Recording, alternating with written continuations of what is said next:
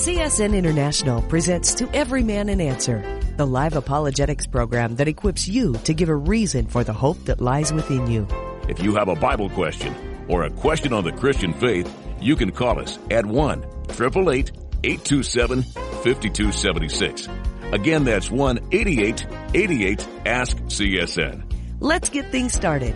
Here's today's host, Mike Kessler. Hi, and welcome to Tuesday's edition of To Every Man an Answer. We're so glad you've joined us. Had some technical difficulties yesterday, so we blessed you with last week's program from last Monday or Tuesday, and so we just want to say we've got those problems fixed. The lines are back up and operating, and so we want to just encourage you to give us a call. That number to call again, 8888-ASK-CSN, as we set this time aside every weekday afternoon to answer questions about the Bible, from the Bible, look at current events, as well as what we hear in church. Is it even in the Bible at all? And so if you got a question again, call us, 8888-ASK-CSN. Join me today's special guest, featured CSN speaker here, and I believe soon to be during the day as well, weekdays, John Randall from OC South in Southern California, Calvary Chapel. Hi, and welcome. Hey, Mike, great to be back with you today. God bless you, brother. So is that a Hawaiian flag in your backdrop there? It is. Interesting. It looks, well, yeah, it is. There's a story, a real quick story. That particular flag, when my son was in school in Hawaii, there was a sunken ship, and they were able to paddle out in the middle of the night and dive down, and they pulled the flag off of the sunken ship, and there it is. So it has some significant value. Wow. So a recovered... pirate yacht. Okay, well. They got the flag. They got the flag. No gold, no silver. We got a flag. Okay. But no, I'm glad. Well, John, I'm so glad you're with us today. Look forward to answering some questions with you. And again, it's always a blessing. Again, we got some lines open. 8888 Ask CSN is the number to call. Now, very quickly, what are you teaching on Sunday morning? Well, Sunday morning, now with Christmas right around the corner, I can't believe how quickly it's come up, Mike. We have started a 3-week series entitled Behold the King. And this last Sunday, we looked at Behold the King in biblical prophecy, considered 7 prophecies that were not only spoken, but fulfilled, sometimes 18 centuries before they were ever fulfilled. They were spoken in advance. So it was just amazing time in the Word. And we'll continue that series right up till Christmas Day. I have a friend over in Hawaii, Joe Jackson from Sure Foundation in Kiau, Hawaii. And I remember I was there in their service a year ago at Christmas. And I remember he talked about there's a lot of different kings. And so he said, today. And people kind of just didn't understand. Well, the first thing he do is he flashes a big greasy cheeseburger and says, "What's this?" People go, "Burger King." Well, what's this? And had a picture of Elvis. And then they flashed a picture of BB King. And then it just went down the line like that. And he said, it's funny that the word king is still used today, but there's only one true king, and that's Jesus Christ. And so it was really a blessing. But, it is true. We do hail a king, and without Jesus, there is no real cure for death. And in fact, we're going through the book of Acts. And I stopped last week, verse 17, 18 there in Acts 11, where they came to the conclusions that Jesus was for the Gentiles as well. And I said, this is probably one of the greatest Christmas messages that we could ever teach. Because up to that time, they thought Jesus was only for those that were converted to Judaism.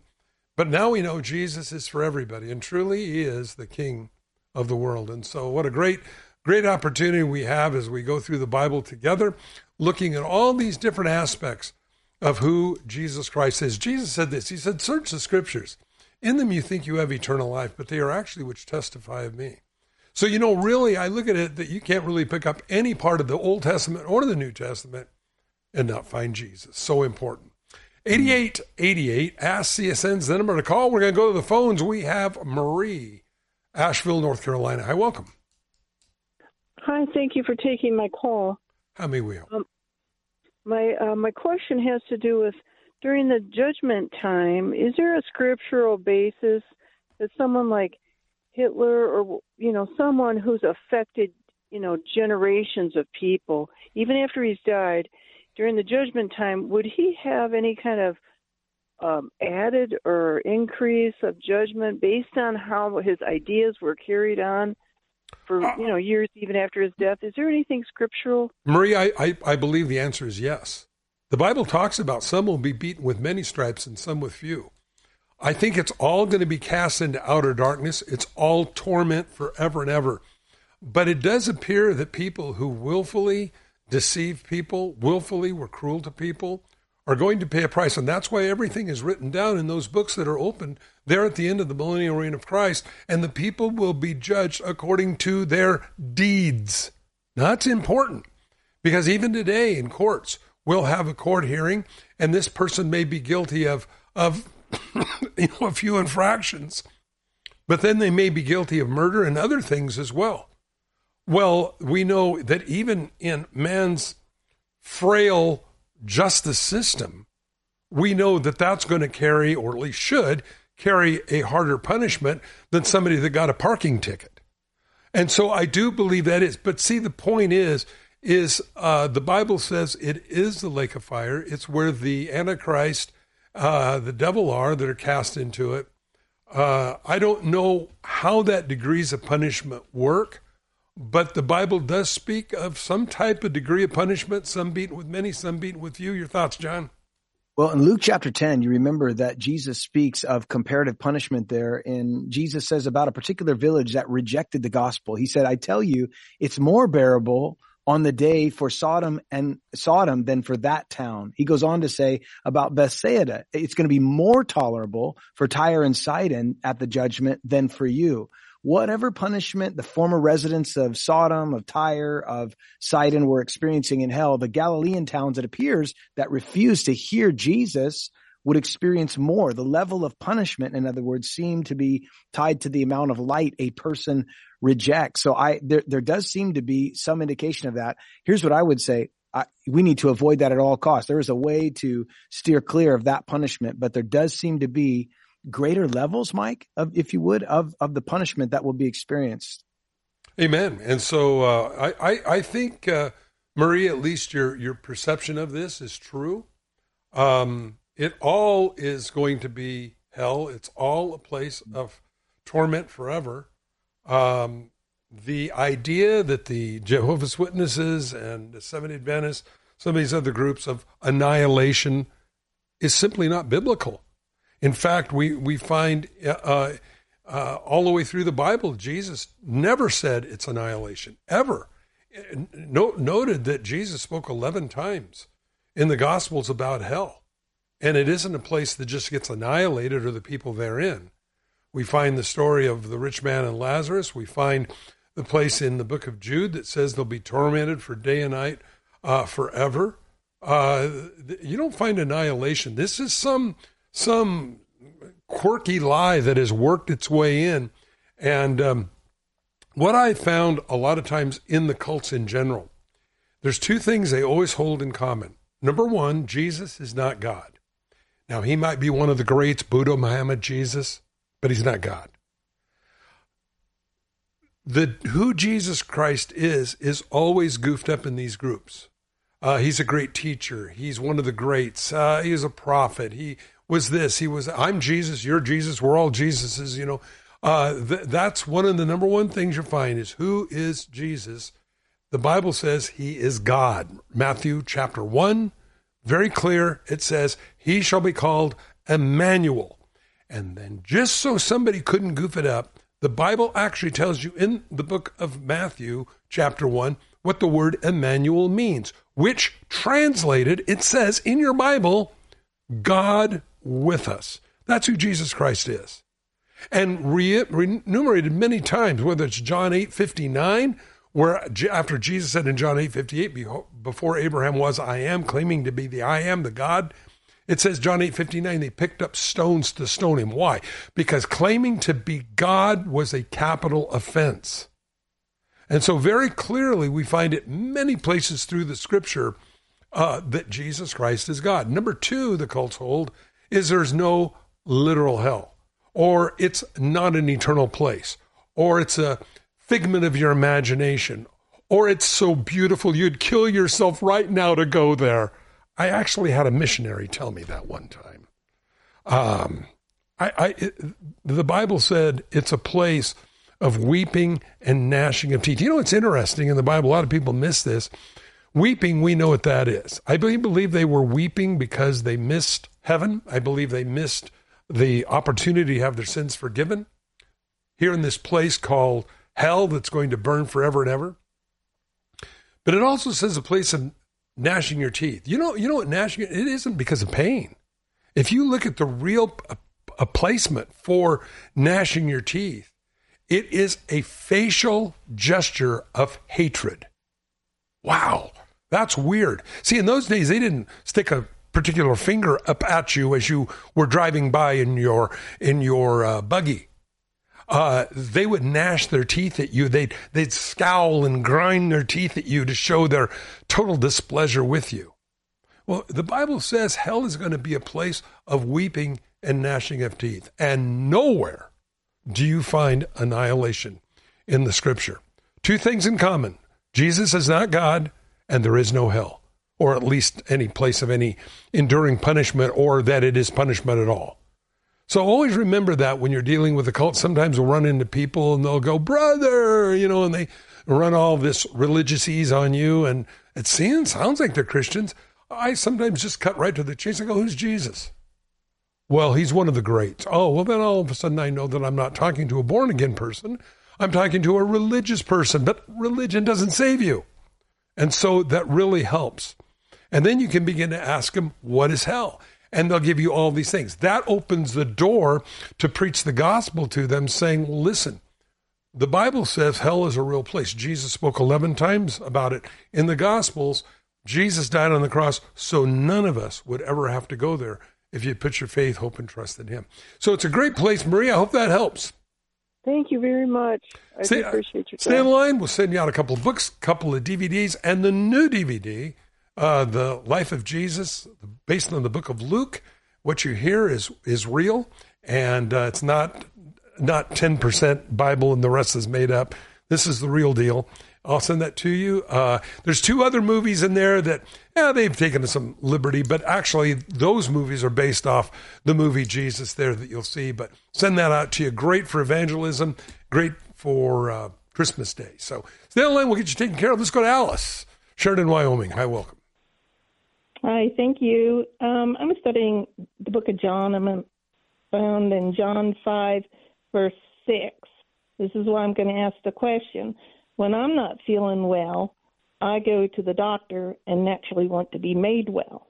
Now, so why would Jesus ask the crippled man, do you want to be made well? That has always kind of bothered me. Well, I think a lot of times people, Jesus is a very, he's the essence of all knowledge, if you will. And I believe that he asked these questions not because he doesn't know what they're going to say, but he wants to see if they really understand, do you really know what your need really is? You see, the man, yes, he needed his sight back. He did. But there's something far greater. People today have perfect vision, and they're in complete darkness, the Bible says. Your thoughts, John? Well, I love that passage in John chapter 5, and it's such a beautiful story there where Jesus comes up to a man who's been at this pool for 38 years. He has had this infirmity, and apparently at some point there was the stirring of the waters by an angel, as rumor spoke, and whoever jumped into the water first, well, they were healed. And so imagine this man waiting year after year after year. His only hope was to one day get into the pool. And so Jesus comes, and it's interesting because, Alice, when he asks him that question, do you want to be made well? You would think that he would immediately say yes, but he actually doesn't. He says to Jesus, sir, I have no one to put me in the pool when the water is stirred up, but I'm coming in another steps down before me. Jesus didn't ask him about that. He asked him if he wanted to be made well. So the proper response would be, yes, I do. But of course, then Jesus said those words to him, rise, take up your bed and walk. And immediately the man was made well, took up his bed and walked. I'm so amazed. 38 years, you're not walking, 38 years. And suddenly, instantly, everything comes together, all the muscle, all the bones, everything. You are walking. You are immediately healed. Jesus was drawing this man's faith out. And it's a powerful story. I love it. So I hope that answers it for you. Thank you, and I love that story too. Great. You'll love the movie I'm going to send you on Jesus. I've watched that movie probably 25 times. And every time I watch it, it's just such a blessing. And so you'll see it. There's 3 movies on the one DVD, but the one in particular is the one straight out of the book of Luke. And you'll really, really enjoy it. It's wonderful. One of the scenes in it that really spoke to me a lot, and sometimes it isn't till you see something that you begin to get a different perspective of it. But when Jesus was crossing the other side of the lake, and the Bible says he fell asleep on the cushions in the boat. Well, the Bible says a storm came up, and they woke Jesus and said, "Alas, Master, we perish." In other words, we're going down. We thought we'd wake you up to witness your own, watery grave. And Jesus got up and he rebuked the winds and the waves. And he said, "Wow, what manner of man is this that the waves and the sea obey him?" But what's really amazing to me in this story, when we really stop to digest what we read, Jesus would have fallen asleep on a boat that's rocking so hard back and forth, water splashing on him from the water coming over the side of the boat. I've been in boats like that in high storm seas, and they're scary. And the water's coming over the side, and Jesus is asleep in a boat ready to sink with water being splashed on him, and no doubt the disciples yelling and screaming. What does that tell me? Jesus was exhausted to be able to sleep in a condition like that from ministering to people like us. Amazing.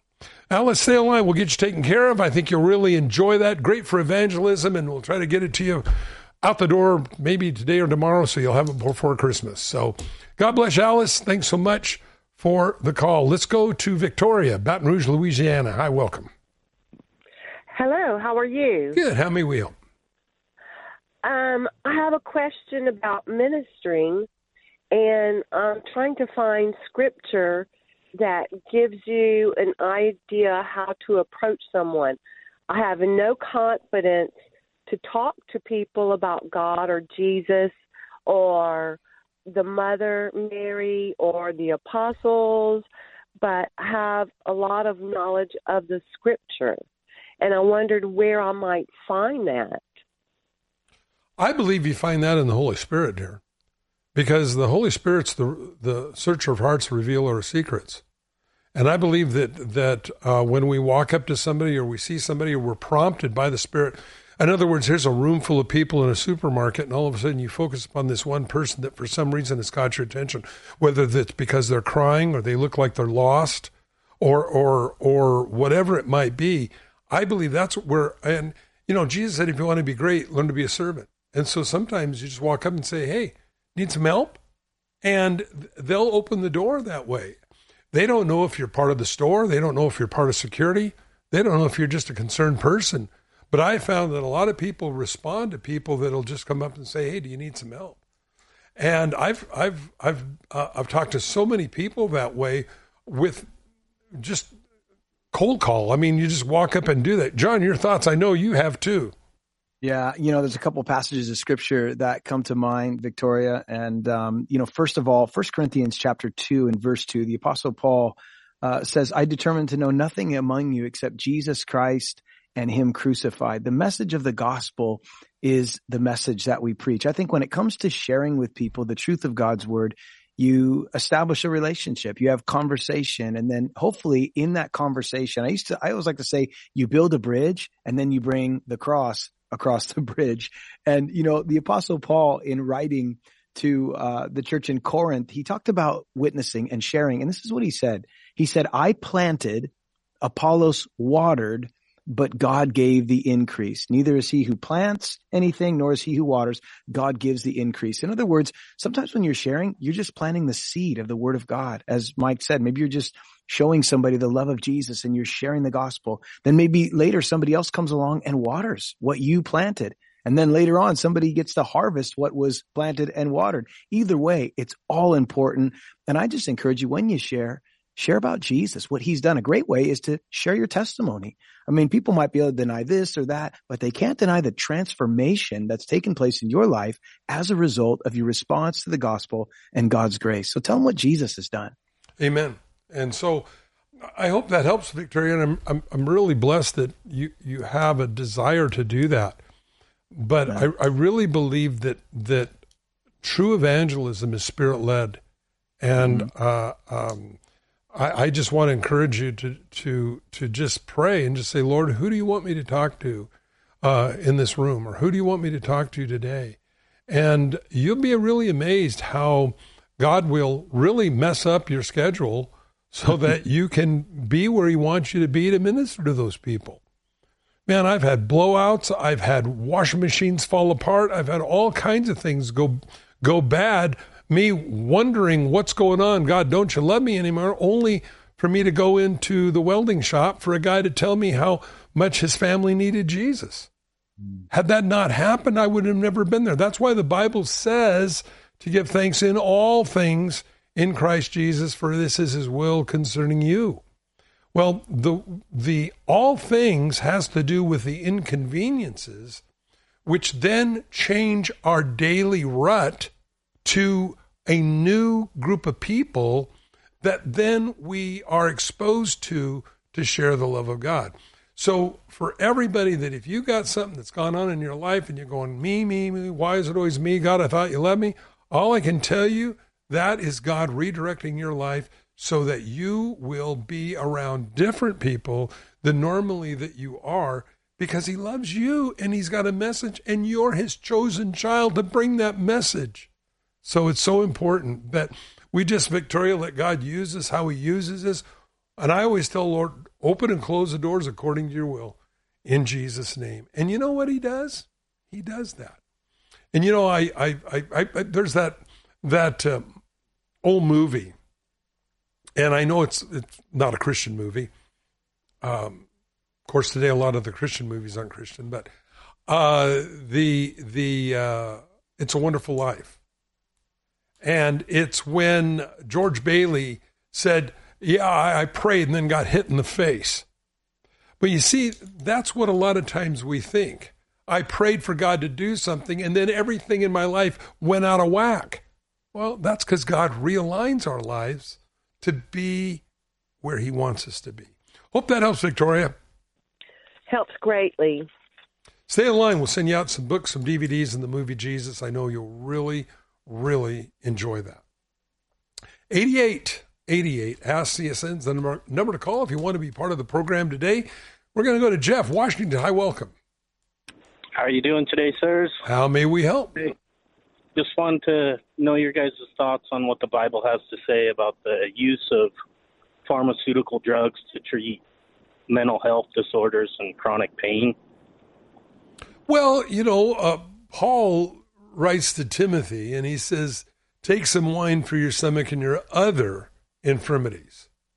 So he prescribed to him what was at that time the medicinal use of alcohol. Now, the Bible also says, though, that alcohol is for those that are dying.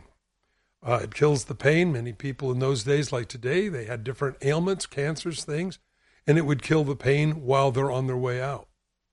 However, the Bible does say in Ephesians chapter 5, do not be drunk with wine where in excess, but be filled with the Spirit. Now, this is important because I have to be careful that what we say, for instance, these different things, we're all under the curse. Our bodies are under a curse. They just are. We're going to get a new one at the rapture, twinkling of an eye, or there at that time when the Lord takes all of us to be with him in the rapture. We're going to get a new body. But until that time, our bodies don't work right. Some have arthritis, some have mental problems, some have physical problems, whatever it is. And so I do believe that there is medicine. Luke in the Bible, who wrote the book of Acts and the book of Luke, was a doctor. So he was very much aware of medical practices. He didn't say, oh, it's a bunch of bunk, don't do anything about it. You just need to have more faith, brother, and get the sin out of your life. He didn't say that.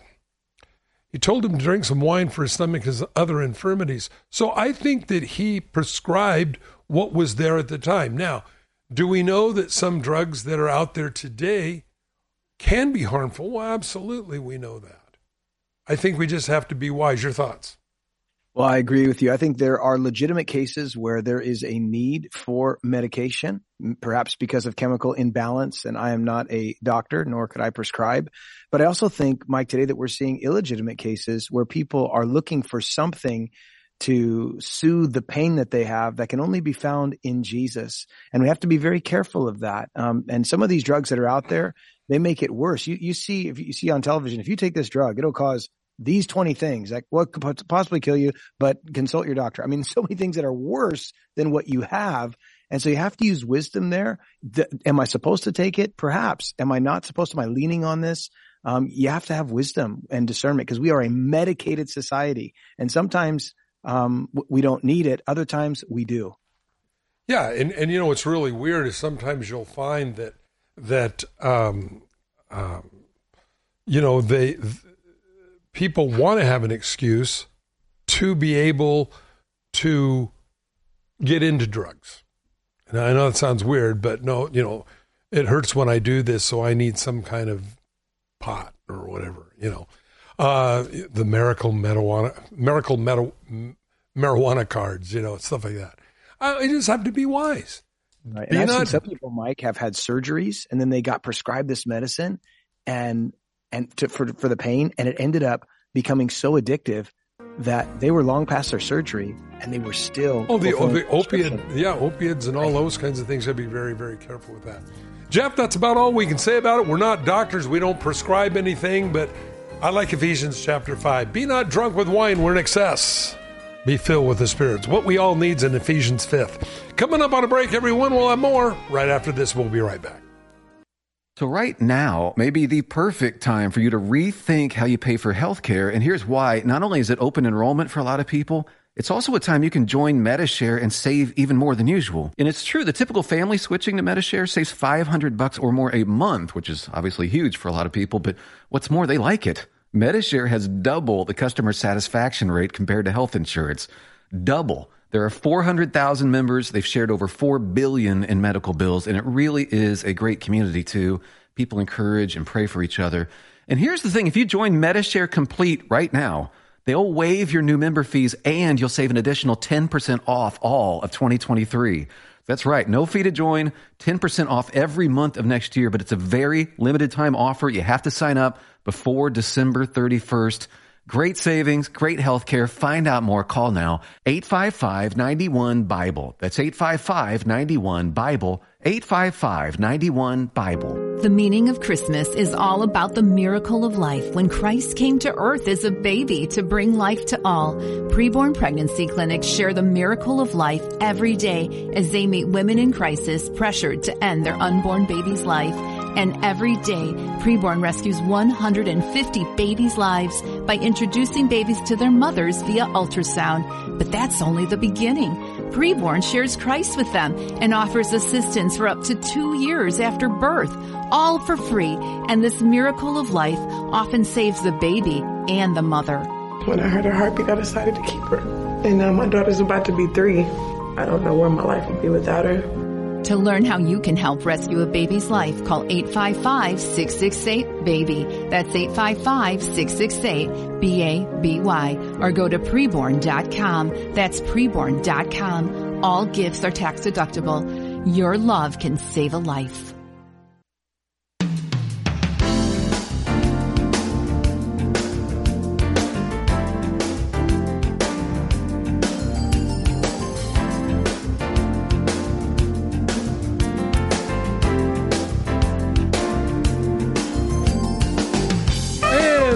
Welcome you back to part 2 of To Every Man Answer here on this Tuesday afternoon with John and from Calvary Chapel, Orange County South. And so glad you're with us, John. Looking forward to answering some more questions with you. And let's go back to the phones. Again, 8888 Ask CSN. Dan's with us. Hi and welcome, Dan. Hi. Hey, God bless you, pastors. Thanks for taking my call. How may we I had help? I had a question about the name changes of, is there any significance when Abram and his wife Sarai got their names changed to Abraham and Sarah? And in the Old Testament, it was supposed to be Emmanuel, but then the New Testament it's changed to Jesus. There is. And as a matter of fact, there's at least 5 verses concerning us that God's going to give us all a new name as well.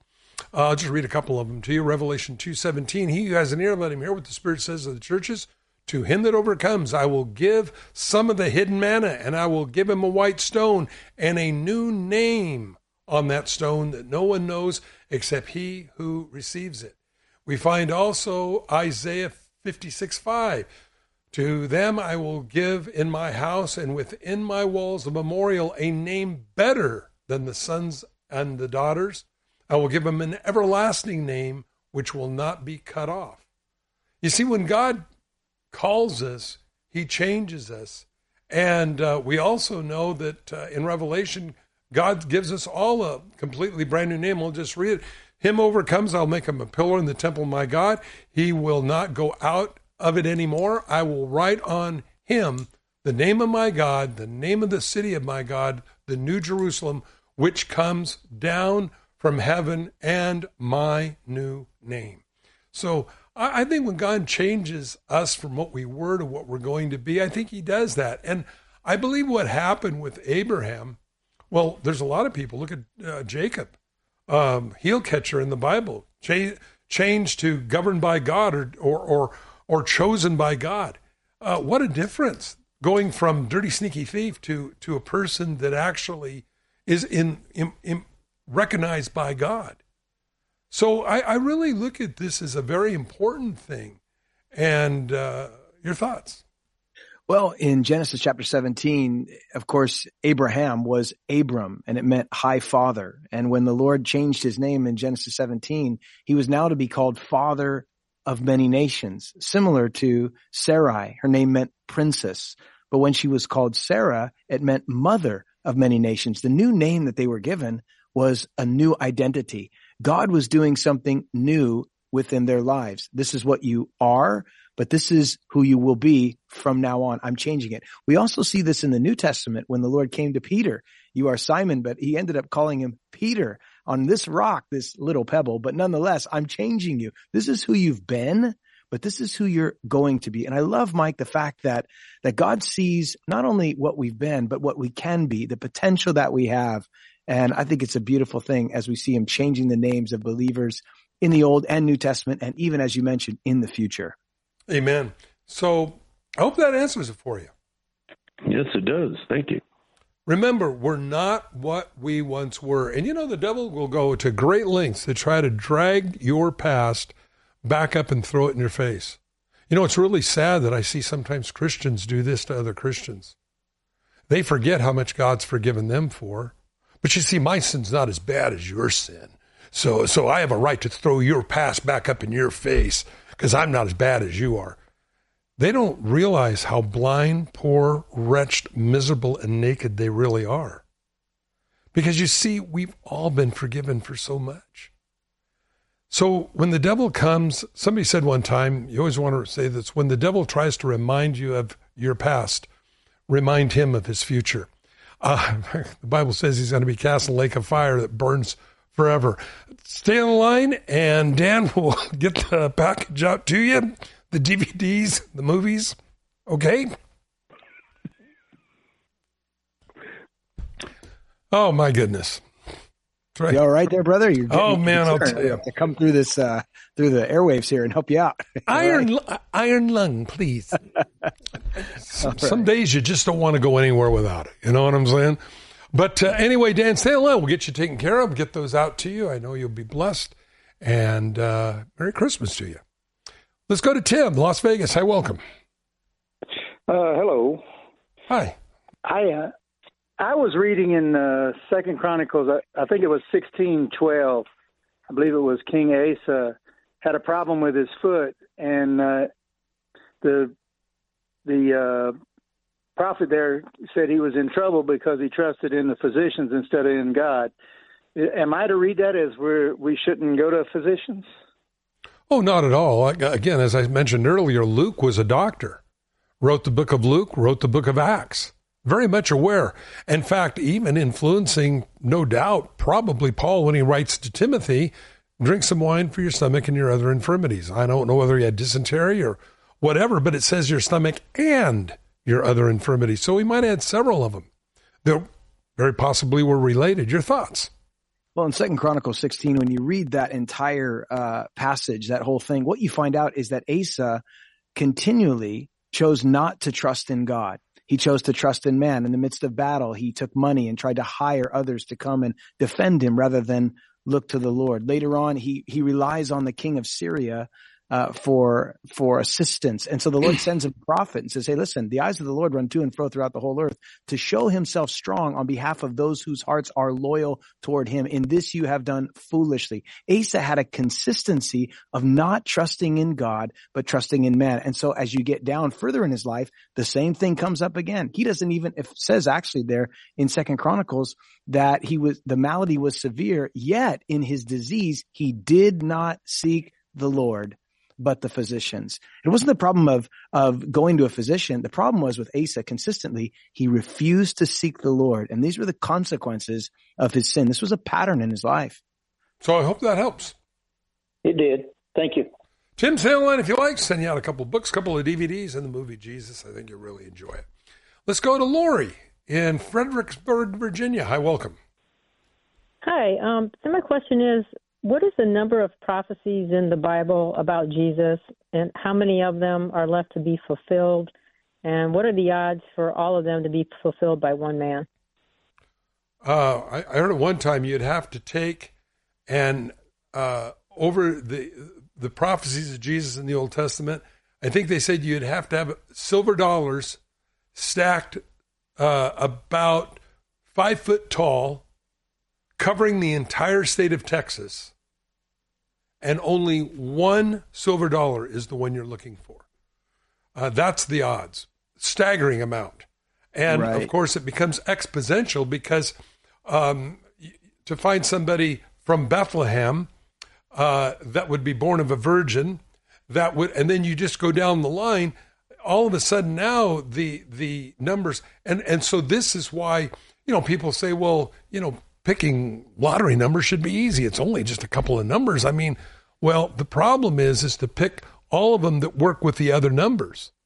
That's where these odds go into the stratosphere, and why you see these of late $1 billion jackpots. It's because they're not winning them because the odds are too great. Well, this is the same thing. The odds of one person ever fulfilling even probably a quarter of what the prophecies of Jesus would be impossible. But this is why the Bible says he's Alpha and Omega, beginning and the end, first and last. He lives in all times present. So prophecy is not a big deal for God. For man it is. For false religions of the world it is. But for the true word of God, the Bible, Jesus Christ, hey, prophecy is not a hard thing. And that's why the Bible is 1/3 prophecy, and 2/3 of those prophecies have already come to pass. But you look at the other religious books of the world, there are no prophecies in those books. And the reason why is because it immediately exposes a fraud. Your thoughts, John? Well, I love prophecy, and I think it's amazing. It's really what sets the Bible apart from any other religious book that's ever been written or put into print, biblical prophecy, as well as so many other factors. But imagine this. It's a great question that you ask. And that is, someone estimated that for 8 prophecies to be fulfilled by one man, and Jesus fulfilled, mark this, 300 prophecies in his lifetime. But imagine just 8. Mathematician and astronomer Peter W. Stoner commented on this, and he said mathematically the probability for 8 prophecies to be fulfilled would be 1 in 10 to the 17th power. That's 1 with 17 zeros behind it. Somebody just fulfilling 8 prophecies. And then he used this illustration that Pastor Mike just used. You fill the state of Texas with 2 feet foot of silver coins. 2 feet, and yes. then 2 feet. I said 5 feet, but it's 2 feet. And then either way, it's filled. You take one coin, you mark it, and then you throw it out, and then you blindfold the man, and then you have him walk through the state of Texas, and the probability that he would actually pull out that one coin that you marked in the entire state of Texas would be 1 in 10 to the 17th power. That's somebody fulfilling 8 prophecies. Jesus fulfilled over 300. We have this sure word of the Lord. Prophecy never came by men, but men were moved by the Holy Spirit. That is what sets the Bible apart. It makes it so exciting, Mike. Yeah, I meant to say 50 foot deep in silver dollars. If you had the whole amount in there. So, of course you did. I knew what you meant. Of course. So anyway, I hope that helps, Lori. How many are left to be fulfilled? Are they just the ones like with the rapture and the second coming? Well, of course, we find the prophecies that Jesus will rule and reign from Jerusalem for 1,000 years. That's not yet come to pass. We know that Jesus, the Bible says, will rule with a rod of iron. And what that means is a lot of people think that, well, Jesus, I went to the Christian bookstore and saw Jesus holding the little lambs. And when he rules from Jerusalem, he's going to just be a namby-pamby kind of guy. Nope, he's going to rule with a rod of iron. And in the Bible, a rod meant a symbol of authority. Now, it's interesting to me that in Psalms chapter 23, David said, "Thy rod and thy staff, they comfort me." What? God's authority in our lives, this is what David said, and God's ability to correct us. That was the staff that the shepherd holds. The staff was a rod, but it had a hook on the end. And when you got out of line, you got too close to the edge, the shepherd would then reach out and hook around the sheep's neck and pull him back over. David said that comforts him to know that we have somebody, as an example, Abba Father, a daddy in heaven who will correct us. The Bible says if you do not have God in your life, if you've not accepted Christ, then you do not have a father. And you have nothing within you via that wonderful Holy Spirit that will correct you when you get out of line. And so David said his rod is a symbol of authority, that he's the king, and his ability to correct me in love brought him comfort. We oftentimes quote the 23rd Psalm, but if we don't really break it down and really look what it says, we don't understand that. But God, you need authority. All of us need authority in our lives. If you only do what's right in your own eyes, the Bible says that's an evil thing. And that's what's happening right now, not only in the United States, but globally. And so I believe this is what we're going to see. Not us, but the people that are left behind are going to see universally, is the Antichrist ruling this world in a very different fashion because, again, people doing what's right in their own eyes. Remember, the angel said, "Thrust in your sickle. The wickedness of the earth is fully mature now, and reap the harvest." You got to remember that this world is evil. You don't have to watch TV more than about 15 minutes and see just how dark it really is. People always talk about, the illicit use of guns, and we've got to confiscate the guns. Where are we learning all the murder and stuff? Well, when you watch American television and Hollywood teaching the American populace the illicit use of guns, teaching people how to commit crimes, why don't we shut down and outlaw Hollywood?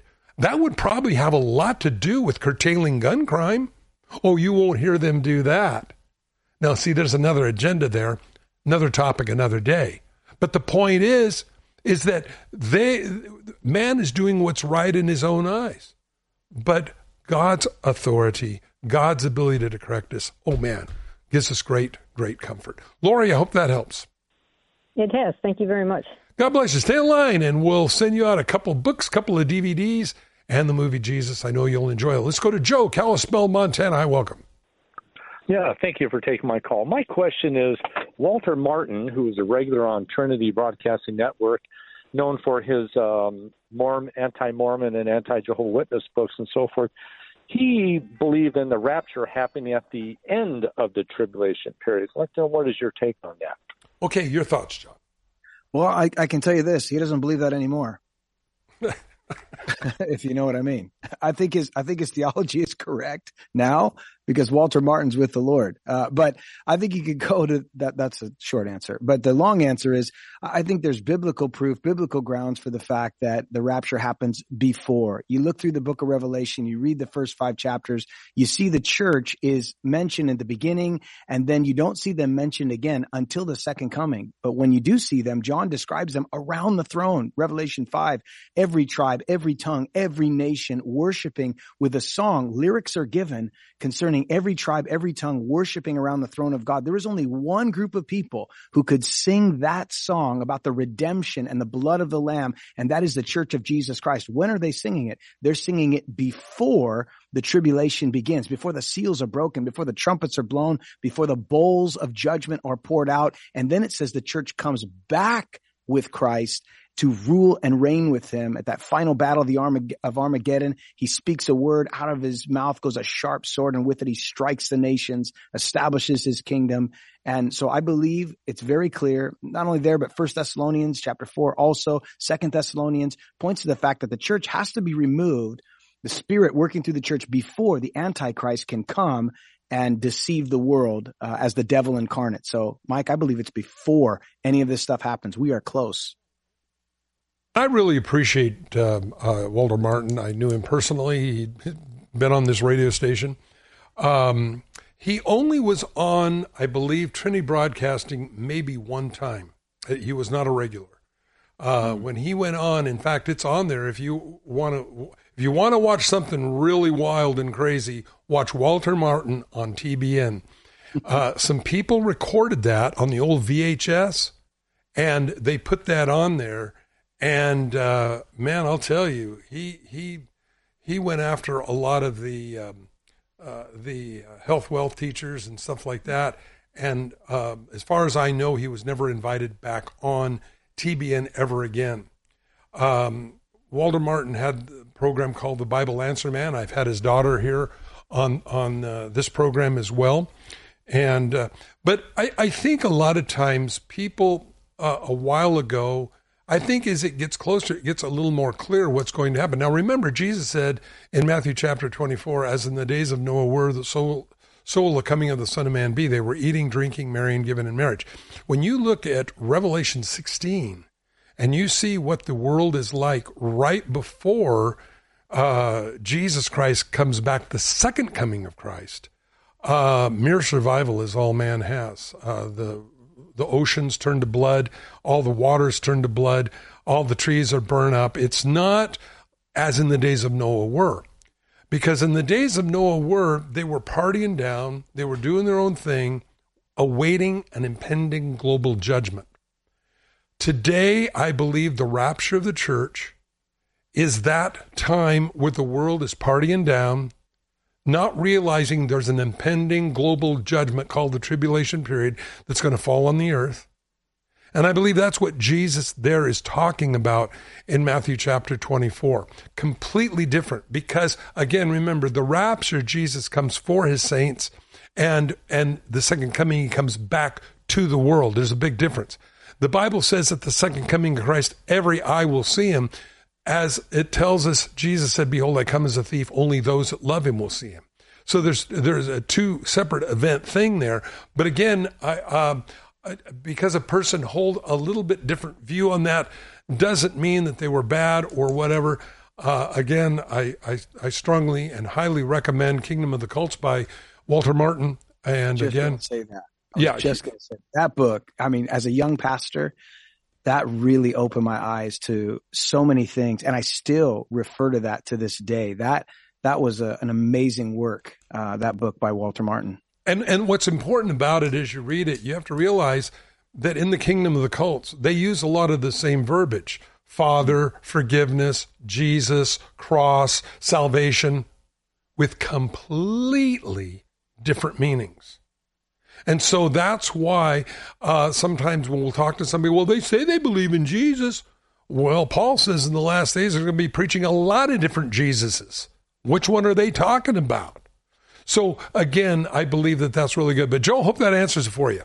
Yeah, it does. Thank you so much, gentlemen. God bless you all. God bless you. Joe, stay on the line if you like. Get those out to you. Let's go to Sam, Kansas City, I believe it is. Hi, welcome. Hi. My question has to do with healing. I've been watching some videos of a guy who's believes in the miraculous, I guess, and that healing is for today and stuff like that.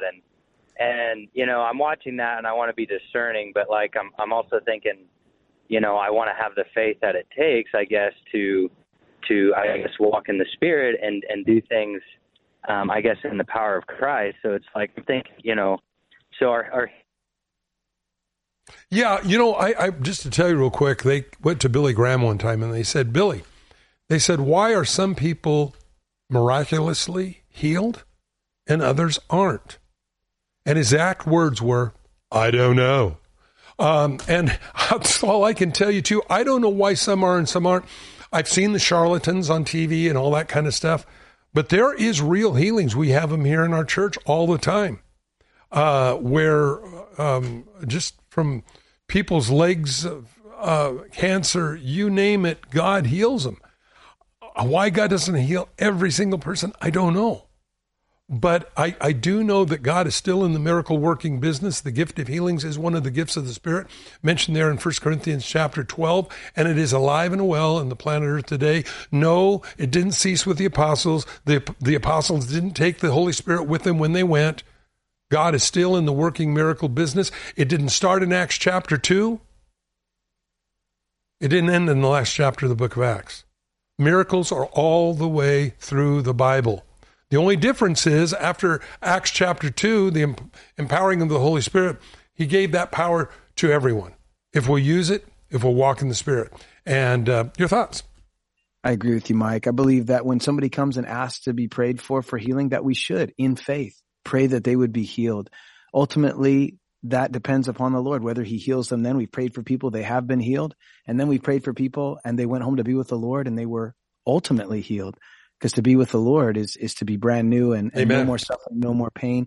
But we should pray in faith. I want to have the faith to believe, God, you can do it. If you want to, you can. And our prayers are submitted to the will of God because he knows what's best. But I'm going to pray if somebody asks, and I'm going to believe, and I've seen it, but God doesn't always do it, but I trust him with the answer. Amen. I hope that answers it for you.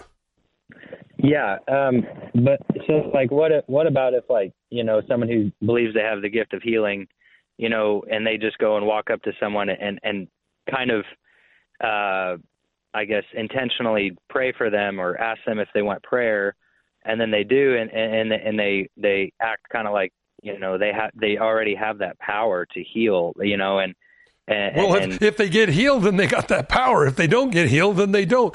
But I still wouldn't let that stop me as an individual from going up if I feel prompted by the Holy Spirit to pray for somebody to be healed. See, what the whole thing goes back to one thing.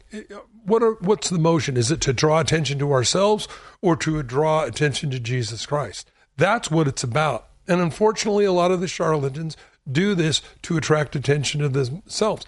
Sometimes God really has given some of these charlatans, they didn't start out that way, the gift of healing, and then they began to merchandise it. But I still believe that if I feel prompted to pray for somebody, whether in church or out of church, I'll go up and pray for them. Just because I just think it's something, and I've done that in public. I don't even know the person. I just walk up and I said, can I pray for you? And see what the Lord does. You don't know why God prompted you. Well, maybe it's the devil telling me to pray for that person. I don't think so. That's not what the devil tells you to do. Well, maybe I just made that up. Well, tell me, do you make things up about going up and just walk up to somebody you don't know and want to start praying for them? No, not really. So again, those unctions and proddings of the Holy Spirit come in many different ways. John, any last thoughts? Oh, I agree with you, Mike. It's unfortunate when you see abuses of a particular gift. Yes, when Paul, the Corinthians, they abused the gifts. He didn't say stop using them. He said use them in the proper way. They were drawing attention to themselves rather than drawing attention to Jesus. But every time somebody was healed, it wasn't for the purpose of, taking an offering or, putting on some show or walking around saying, I'm a healer.